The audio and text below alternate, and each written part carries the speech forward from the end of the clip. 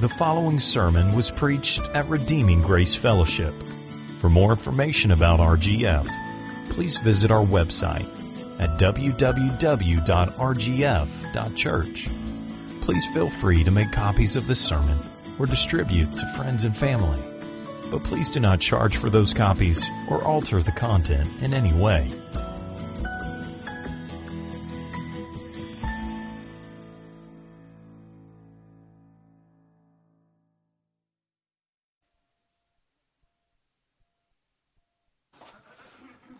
All right, good afternoon. I want to thank Caleb for the opportunity to come and speak.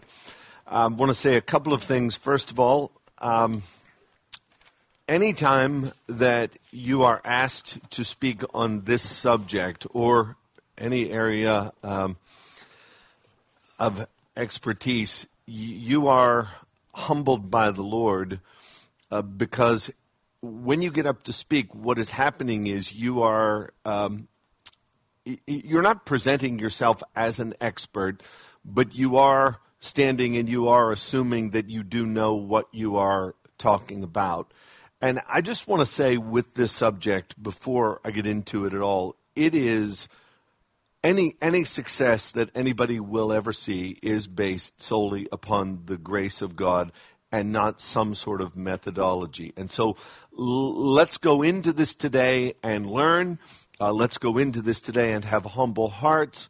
Let's be prepared to jot down a few notes, and let's be prepared to apply some things.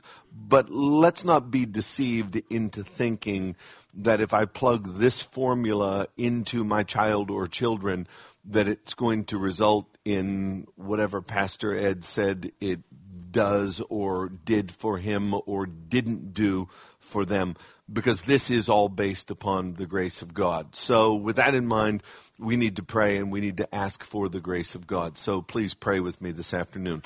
Lord, thank you for this church. Thank you for these people. Thank you, Lord, that they have it upon their hearts to come and spend a Saturday so that they can learn how to love and care for the children that you have given them. Lord, I pray that you would impress deeply upon our hearts that the children that we do have are children that you have given to us. They are yours, they belong to you, and this is our stewardship, which we gladly accept. But Lord, they are not our children. Lord, these are your children. And so, Lord, please help us to care for your children. I pray, dear Lord, that as the hour is now immediately following lunch, it is very, very difficult, Lord, physically to track with someone during this hour. I know that, Lord, from experience. And so I pray that you would give a special measure of grace to everyone today to be attentive and to be willing to listen and to learn, even though some may be drowsy. Father, I want to pray for myself right now. I pray that I will speak with humility and that I will Lord, not come across as an expert, Lord, but I pray that I will come across as a servant who has learned some things which you have taught, which I am going to convey to these dear people. I pray, dear Lord, that my presentation would be filled with grace, Lord, that I would present it in a gracious way. I pray that you would give me your grace and gift me with your grace, Lord, to speak in the power of the Holy Spirit. And I want to pray, dear God, that most of all you would give us grace to apply these things, Lord, for both the willing and the doing comes from you. And so, Lord, we call out to you, we bow before you, and we ask you, Lord, to help us. We pray because we need help. Lord, we need help today. In Jesus' name, amen. Proverbs chapter 22 and verse 6. It is a verse that you're very familiar with. It says, train up a child in the way he should go, and even when he is old, he will not depart from it. Mark Twain said this, when I was a boy of 14, my father was so ignorant I could hardly stand to have the old man around. But when I got to be 21, I was astonished at how much the old man had learned in 7 years. That's more than just a humorous quote. It's a profound truth, and that is that wise parents do not perform in order to gain the applause of their immature, foolish children. Let me say that again. Wise parents do not perform in order to gain the applause of their immature and foolish children.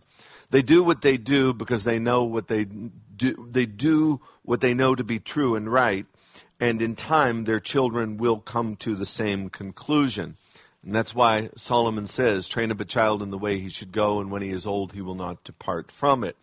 And what Solomon and Samuel Clemens assume from this is that fathers and parents know what is good.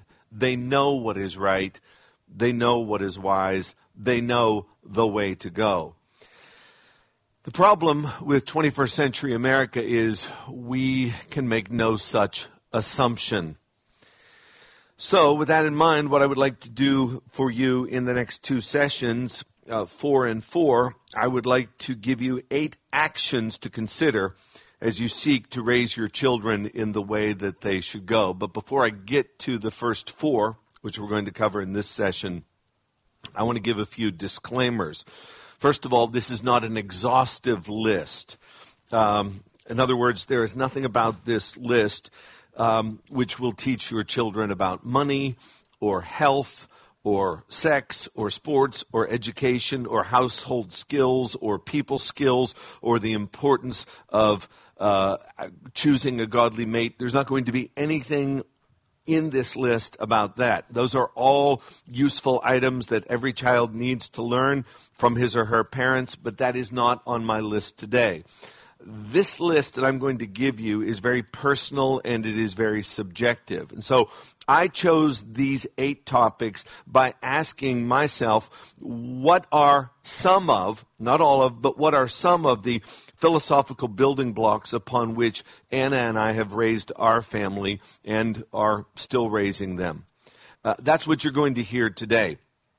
Again, not only is it not an exhaustive list or a comprehensive list, but I am very convinced that it's not even the best list. In other words, the 8 things that I'm going to tell you, I'm very confident they are not even the best things. It is simply my list.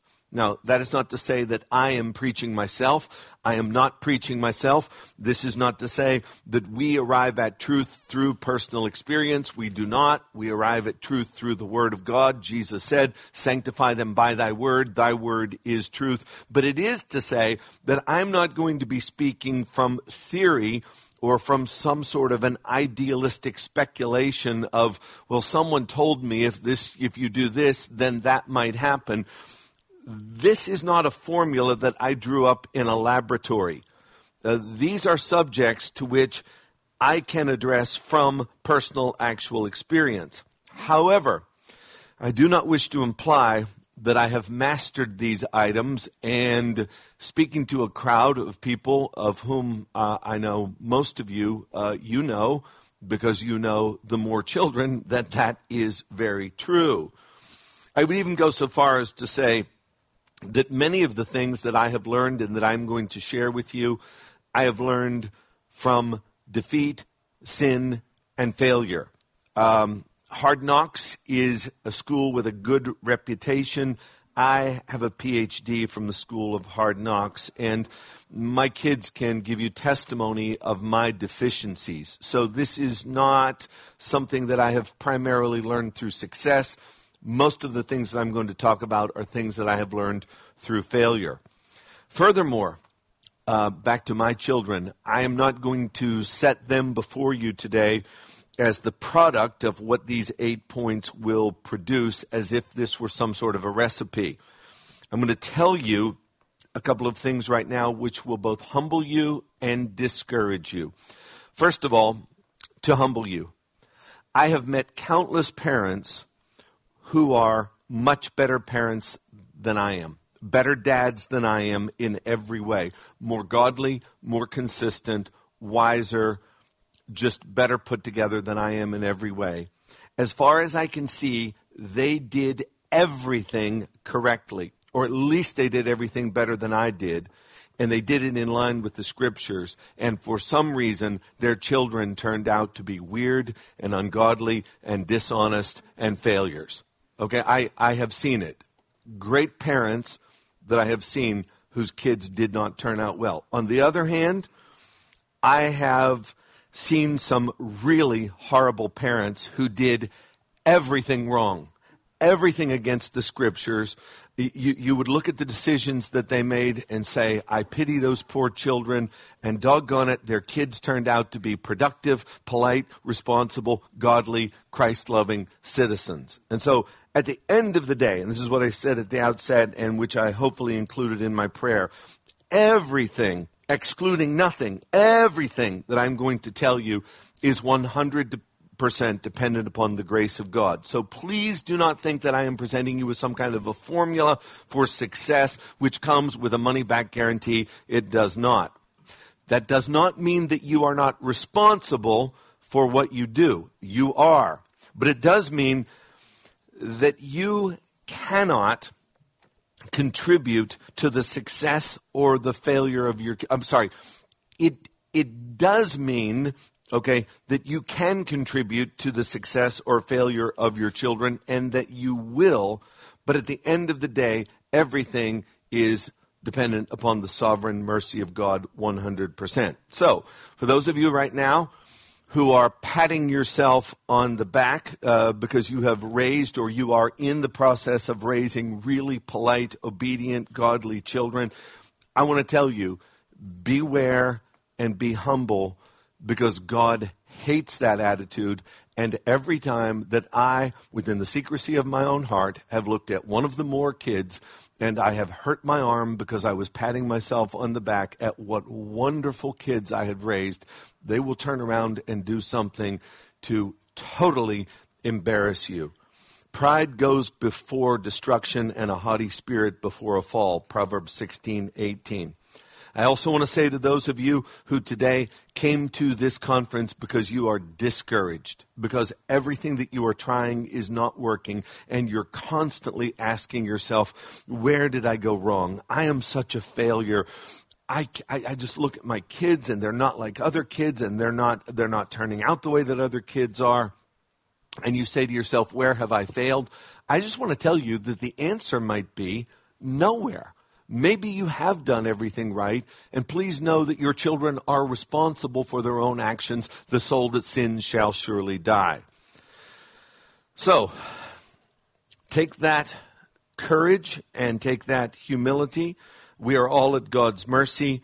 And even if you were or are a dreadful parent, I want to tell you that the grace of God can restore the years that the locusts have eaten. And it's not ultimately up to you, but you are called to be faithful. Again, these are personal observations. This is how the Moore family operates. So having said that, here's what I don't want you to do. I don't want you to look at these things and say to yourself, well, since the Moore family does that or did that, this is what we need to do. Your family is your family. And that is not to say that you do everything right, but it is to say that your family is unique. So do not try to be another family. I would say that one of the greatest mistakes, and it's not on my list, but one of the greatest mistakes that I ever made in parenting is that I looked at families who were doing a good job and I tried to become that family. Do not do that. You are not the Moores. You are not the Kardashians. You are not the Mannings. You're not the Kennedys. You're not the Osmonds. You are not the Manson family. You are your own family. And you have to listen to these points with a very discerning ear and apply them by grace to where you are. And if they relate to where you are at this time, then put them into practice. But if they are not, then let them pass. Now, you'll notice that each one of these points begins with the word use. That is because of James 1:22. But be doers of the word and not hearers only, deceiving yourselves. In other words, these points are not philosophical. They're not even terribly theological. I'm assuming a lot based upon the church that you have here and the elders that you have here, that you have a good theology and that you have a good philosophy of parenting. This is just like straight to the point, practical stuff which you can just start to do immediately. So it is pretty much from beginning to end, all by way of application. You're also going to notice that each of the points are sentences which are intentionally convoluted and probably grammatically incorrect. And the reason they are that way is so that, if you take notes, they are descriptive enough in and of themselves that if you just meditate on the words, you will be able to act upon them immediately. You don't even need for me to preach the points. But I will, but you don't need me to. So, in no logical order, except for number 8, which is the most important one, here are my 8 points. And number 1 is this: use expressive words with obnoxious frequency to communicate love. Use expressive words with obnoxious frequency in order to communicate love. In other words, talk with your kids all the time, and as you do, let there be no doubt in their minds that you absolutely adore them. Tell your kids all the time, verbally, that you love them. It is assumed by some, and this is a really, really bad assumption. Let's use God, our Heavenly Father, as our example, for He is the best parent. In His relationship with His only begotten Son, He verbally, publicly, unashamedly said, on 2 different occasions, out of heaven, speaking to His Son, "This is my beloved Son in whom I am well pleased. Hear Him." He said this at Christ's baptism, and He said it again on the Mount of Transfiguration. In God's relationship with us, He communicates with words. Now, the Bible is 1,189 chapters, and He leaves no doubt that He loves us.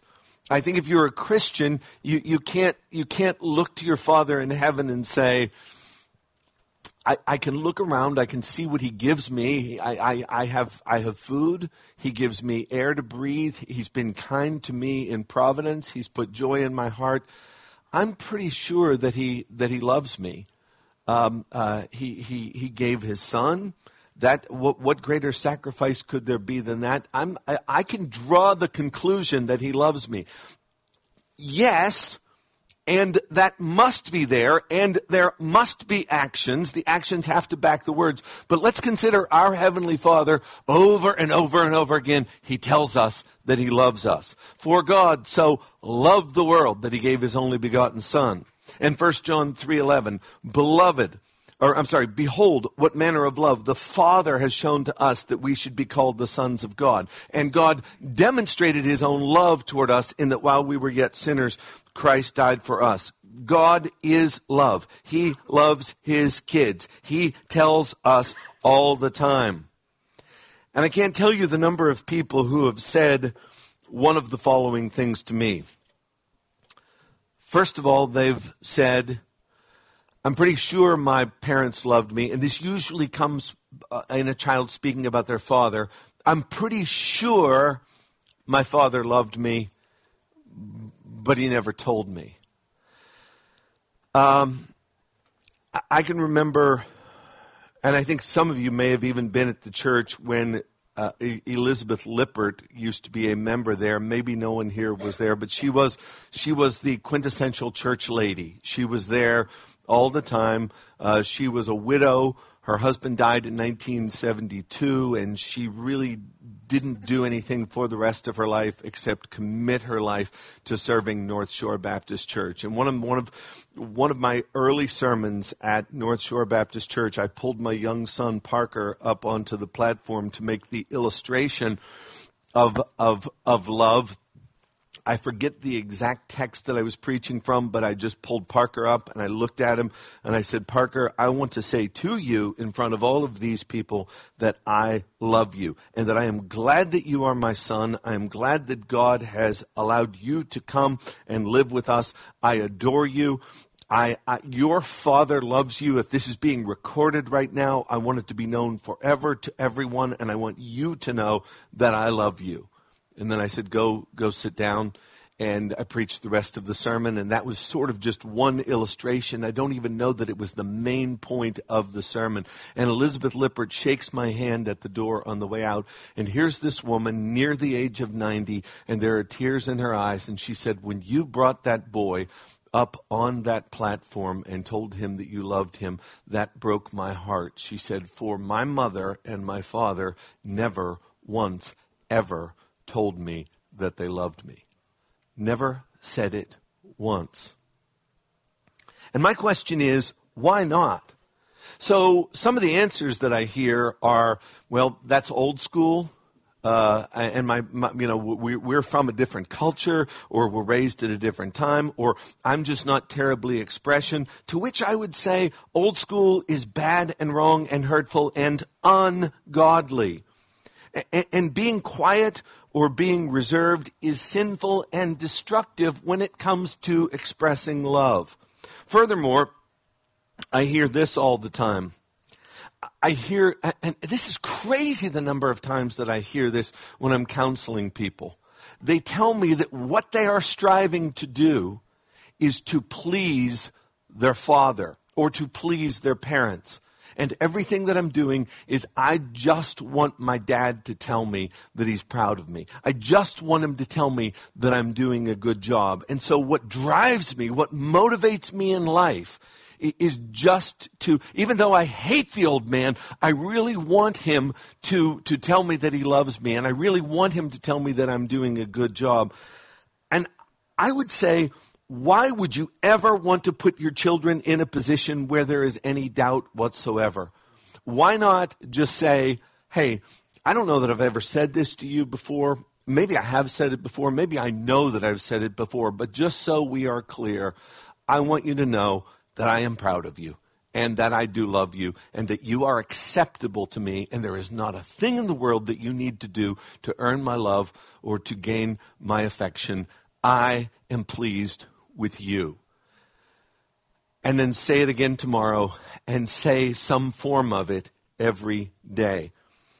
And if your kids feel like they don't know how you feel about them, you can really put this to an end. Like this is not what I'm giving you by way of application right now is not difficult. It can be accomplished very easily. With obnoxious frequency, communicate love.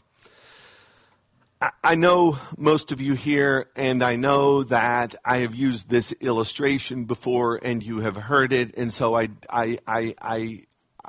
but I want to say it again, and this is in reference to my own father. And the reason I say this is because my dad never had a dad. My dad's dad left him when my dad was 6 months old. And in 1927, in the United States of America, people didn't get divorced. So my dad was the only kid who walked around his neighborhood without a dad.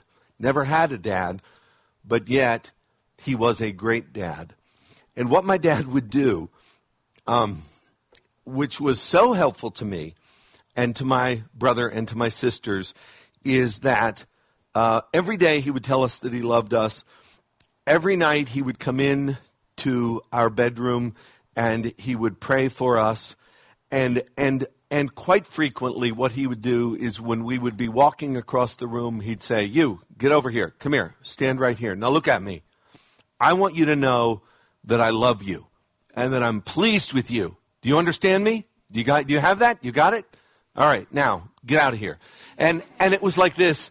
And do you know the comfort and the security that a kid feels if it's just like, hey, you know, I'm a pretty big screw up, and I've got a lot of people that I know are against me, and they probably should be against me based upon my behavior.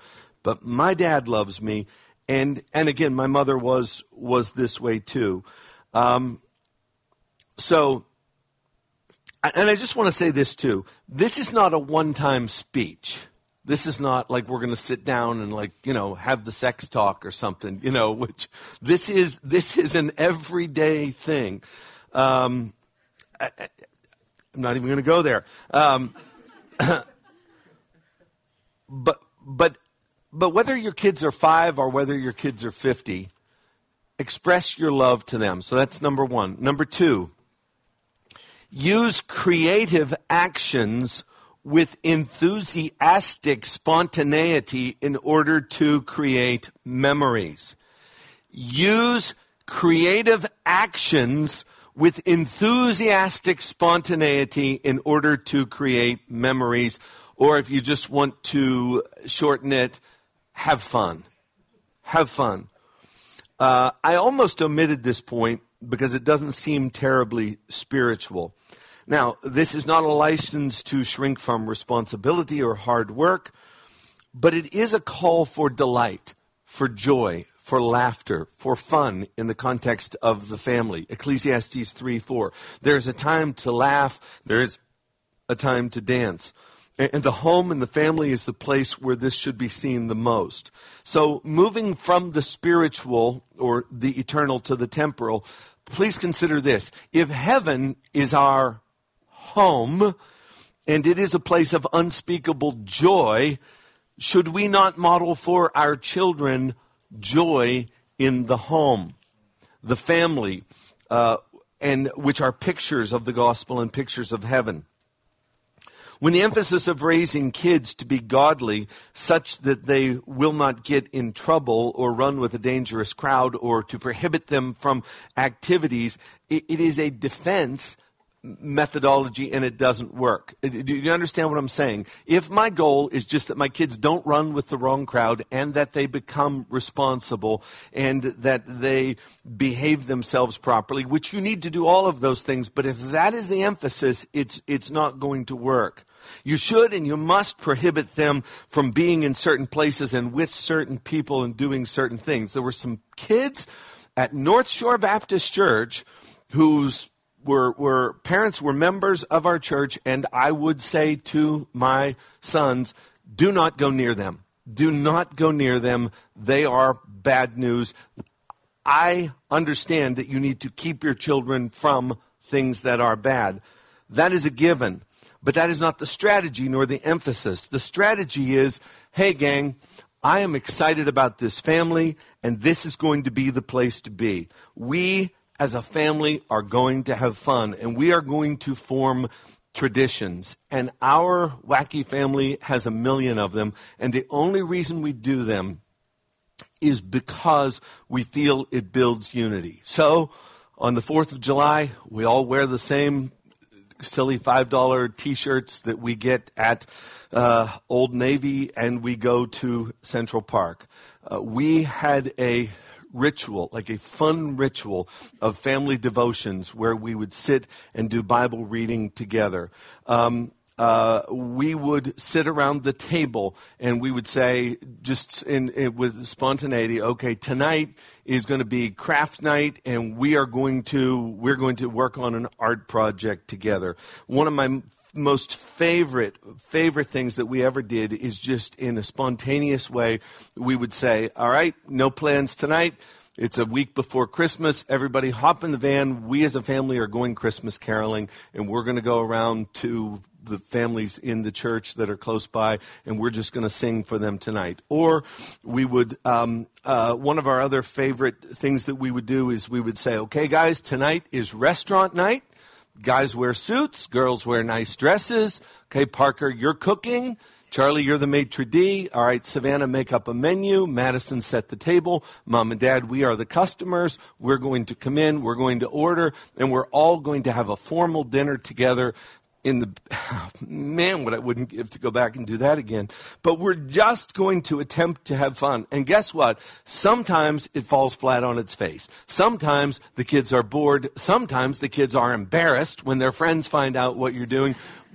But most of the time, the effort itself tells your kids, wow, Mom and Dad really think that this family is important.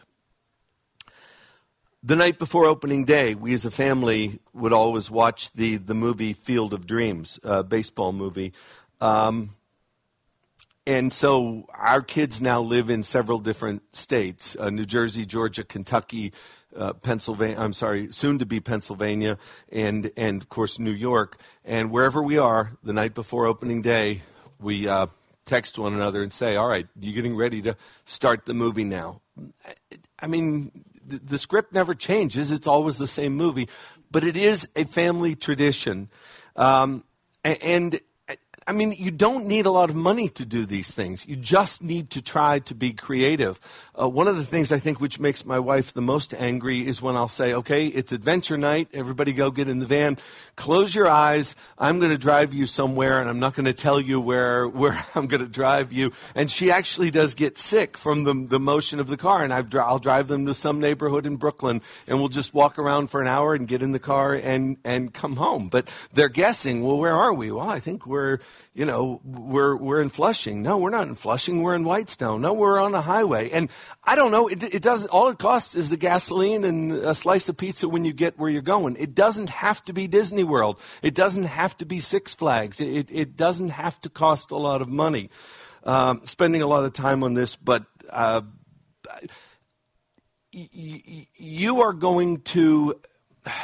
I say this because you are going to try to create memories.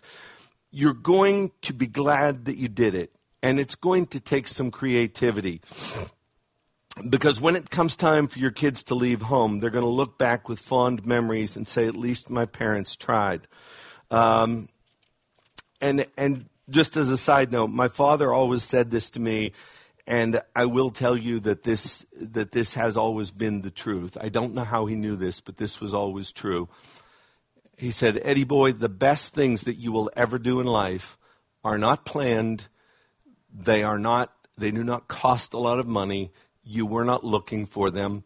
They just sort of came in the process of everyday life. But just have an awareness that when these moments are happening, and then make a big deal out of it. Several years ago, pick any year you want, when the Mets were really bad, I had taken my kids to a game, and the Mets used to have a backup catcher by the name of Castro. And one night, lo and behold, Castro hit a 3-run homer in the bottom of the 8th inning to give the Mets a win. My kids were small, and so after it was over, we went to Lemon Ice King, just to celebrate, or for whatever reason. And I'm there, and it seems like I never get something as right as I got it this night. But here were my sons, both of them were small, and that was our World Series. Okay, it wasn't, it never gets good for us. And as we're there, someone comes up and they're ordering their lemon ice, and they're standing right beside me. And I said to the guy, not tonight, pal. Nope. This one's on me. Okay. He was a stranger. And the kids are going, well, why, Dad? I said, because tonight is a great night. Tonight, our team won. And so it cost me, $1.75 or whatever. But what I was trying to communicate to the boys was, this is important. We are together, and we are having a good time tonight. And by this tiny little expression, I was able to communicate to the boys, I am happy to be with you. We are together. We are having a good time, and let this time be marked. Here's my point. Mom and Dad, you set the pace and make your home a place of delight and joy and laughter and tradition and fun and controlled craziness and singing. Last week, I was with the Fujiwara family, and recently, Harry Fujiwara has come under the conviction that it is important during family devotions that the family sing together. I don't know if you've ever heard Harry sing. He has other gifts.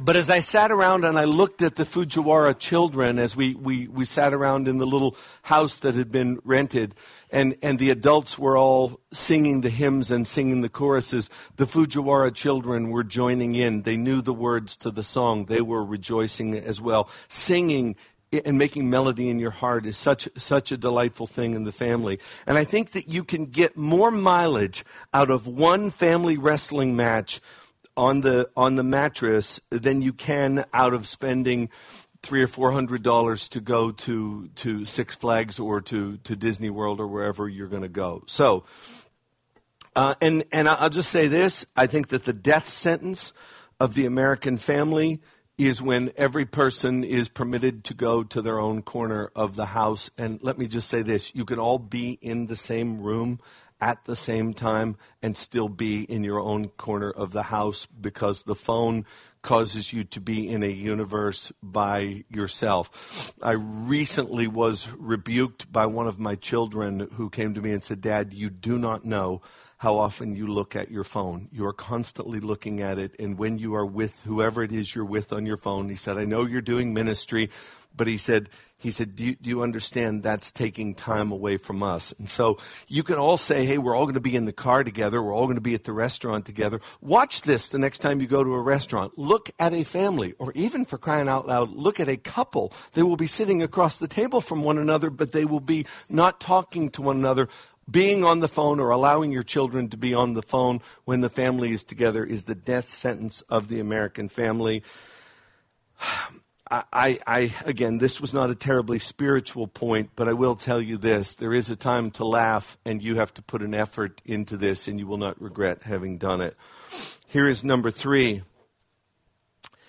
Use fervent prayer with tenacious persistence in order to convey humility.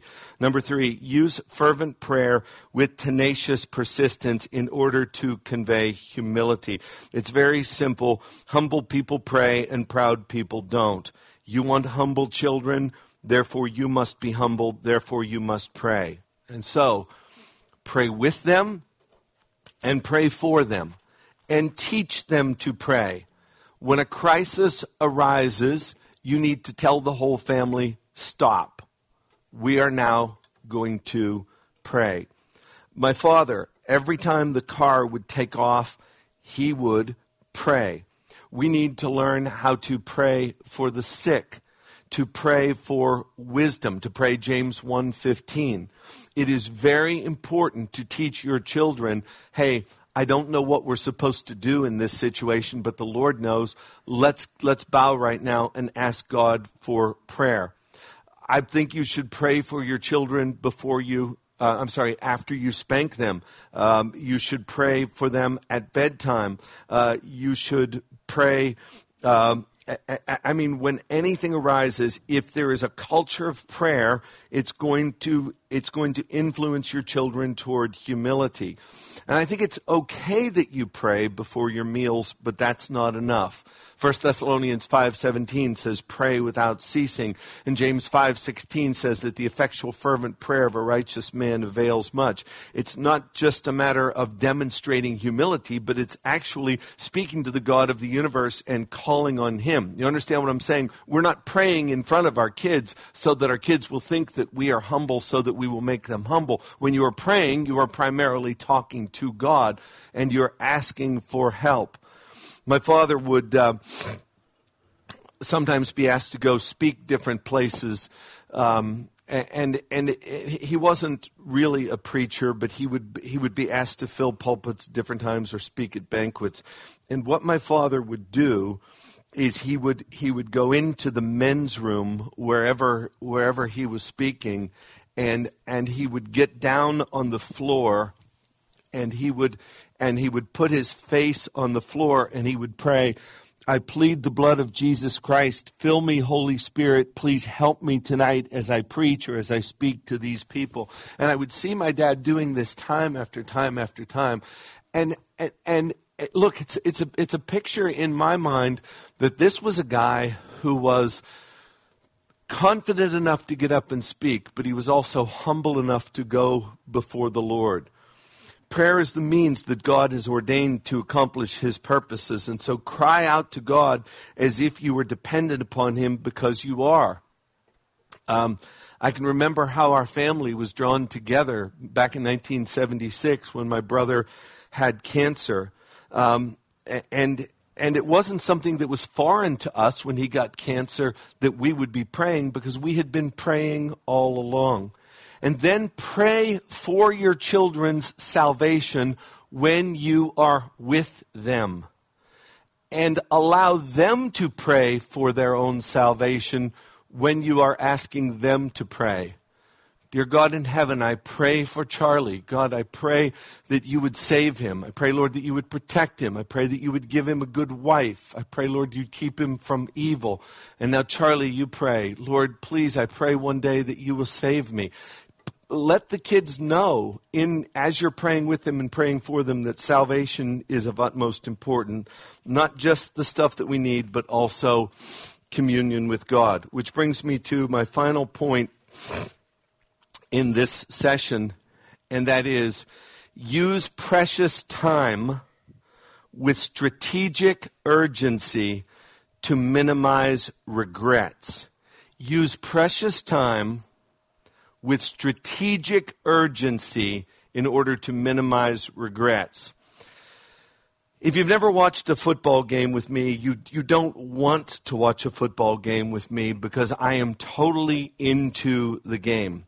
And I am constantly baffled, and I do not understand why this happens, that people do not understand that football is a timed game. And it appears as though the coaches and the quarterbacks do not understand this, and that every second is precious. And so you need to get the ball back, all right?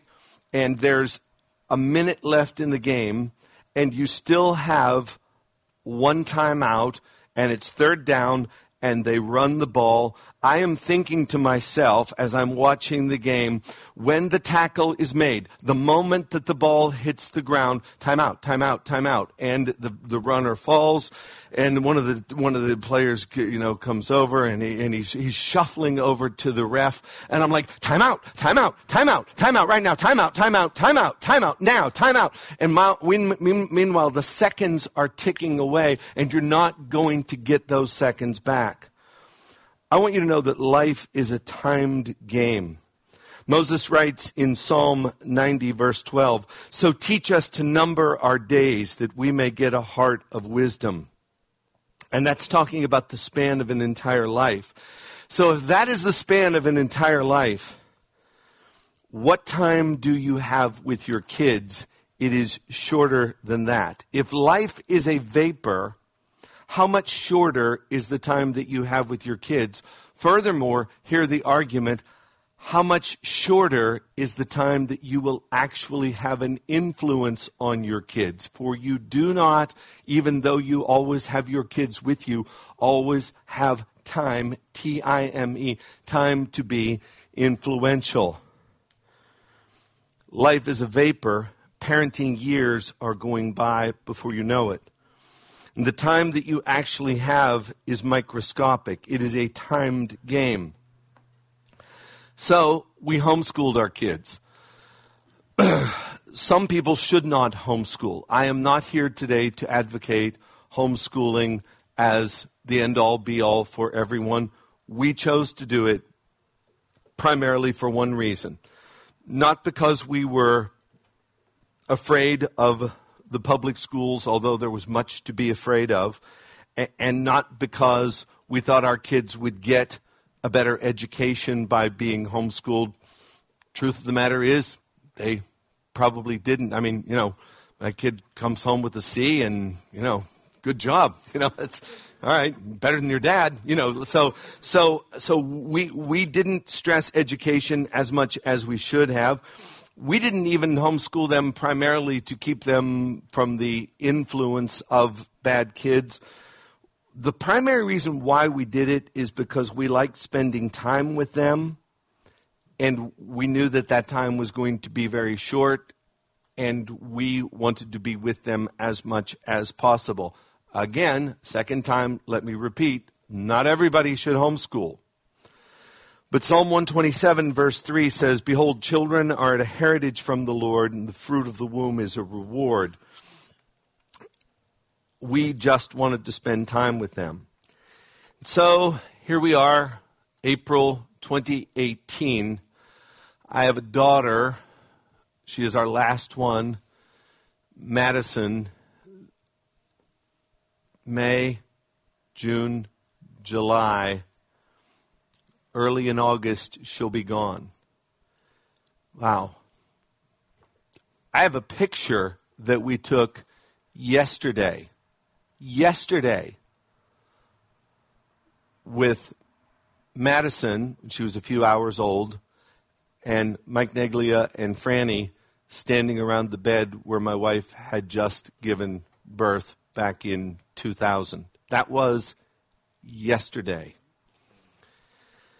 Time is flying. And the time that you have with your children, don't say to yourself, well, we've got plenty of time to get around to this stuff. You are going to wake up tomorrow, and they will be gone. And if you do not capitalize on the moments, you're going to wake up one morning, and if you were at my daughter Savannah's wedding, you know that I emphasized one of the songs there from Fiddler on the Roof. Is this the little girl I carried? Is this the little boy at play? I don't remember growing older. When did they? When did she get to be a beauty? When did he grow to be so tall? Wasn't it yesterday they were small? Sunrise, sunset, swiftly flow the days. So, it's 1973. I just finished the 6th grade. I went on vacation with my parents to St. Petersburg, Florida. We stayed in a motel on 4th Street called the Empress. The maid's name was Beulah Snow. These things I remember because we had never been anywhere or gone anywhere. So the one time we went, I remember exactly what was going on. There were 2 beds in this motel. We were there for a week in June of 1973. My mother and my father were sleeping in one bed. I was in the other bed. I was 12 years old, and for no reason, just it meant just nothing to me.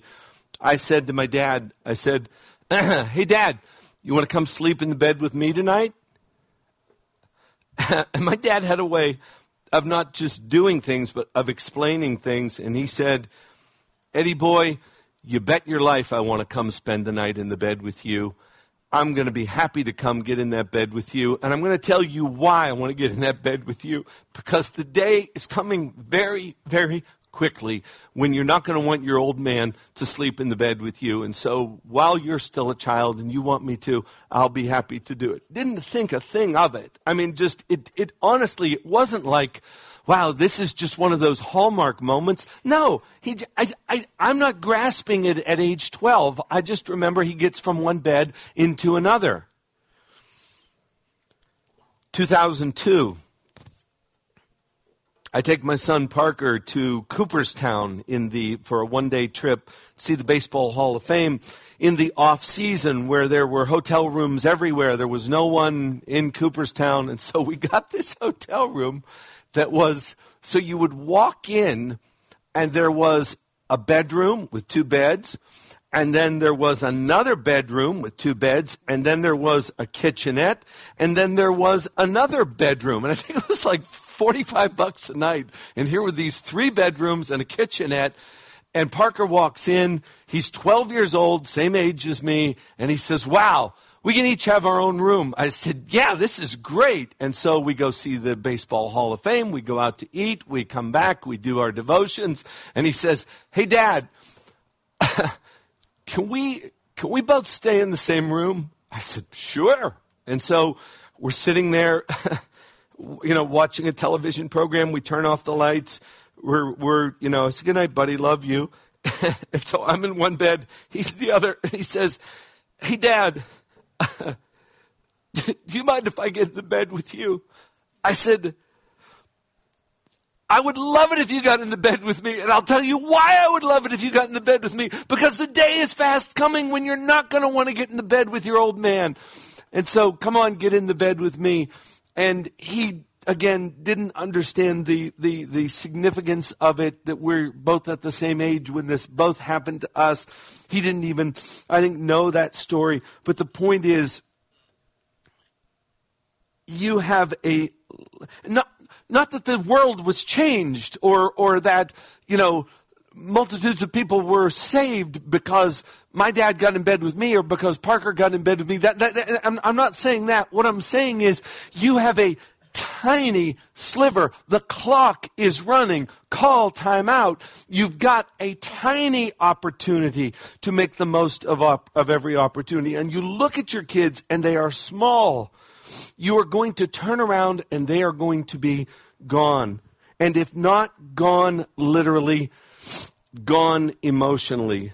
And the sad fact of the matter is, kids that are 12 in 2018 are a lot older than kids that were 12 in 2002. And kids that were 12 in 2002 are a lot older than kids that were 12 in 1973. And the world's doing everything to make them grow up as fast as they can. And society is doing everything they can to separate families. And it is so much more challenging now, what with telephones and with everything that's happening in our lives, and we're so busy. You have so few hours. And regrets of wasted time and misused time are bitter. And so let me give you another story. This one wasn't quite as happy. So if you've ever been in our house upstairs, our bedroom is at the end of the hall, and Charlie's room was at the right beside ours on the left. And I can't tell you the number of times as I would walk by, Charlie would say, "Hey, Dad, you want to play G.I. Joes? You want to play soldiers?" And I would say, "Charlie, I do. I really do. But I've got an elders meeting." Or, "Charlie, I really do. But so-and-so, I've got to go see her in the hospital." Or, "Charlie, I'm sorry. I'm behind this week. I have to study. I've got to get ready for my sermon." "Charlie, I'm going to play. We are going to do that. We're going to do it." And it would just be time after time. No hurt feelings or anything. Just always busy. Just always too busy. And the sadness came when I walked by one day, I said, "Charlie, hey, you want to play with those G.I. Joes? You want to play soldiers?" And he said, "Sure, Dad," and pulled the bin out from under the bed and had dust all over the lid. We started to play, and he said, "Dad, I don't really play with these anymore." And I just thought, what I would give for a time machine just to go back to be able to take advantage of that opportunity. And I realize that this is a mushy point. This is a sentimental point. But I'll make it a scriptural point by saying, redeem the time because the days are evil. You want to influence and to impact your children as much as possible. I'm just simply telling you tonight or today, you've got a short period of time to do that. And so for the glory of God, don't say, we're going to do it tomorrow, because in a lot of cases, tomorrow doesn't come. So I guess, Caleb, we take a break now, and then when do we come back together, or you got some announcements? Okay. Very briefly, before we divide, we're going to take about a 10-minute break. But before we do, I should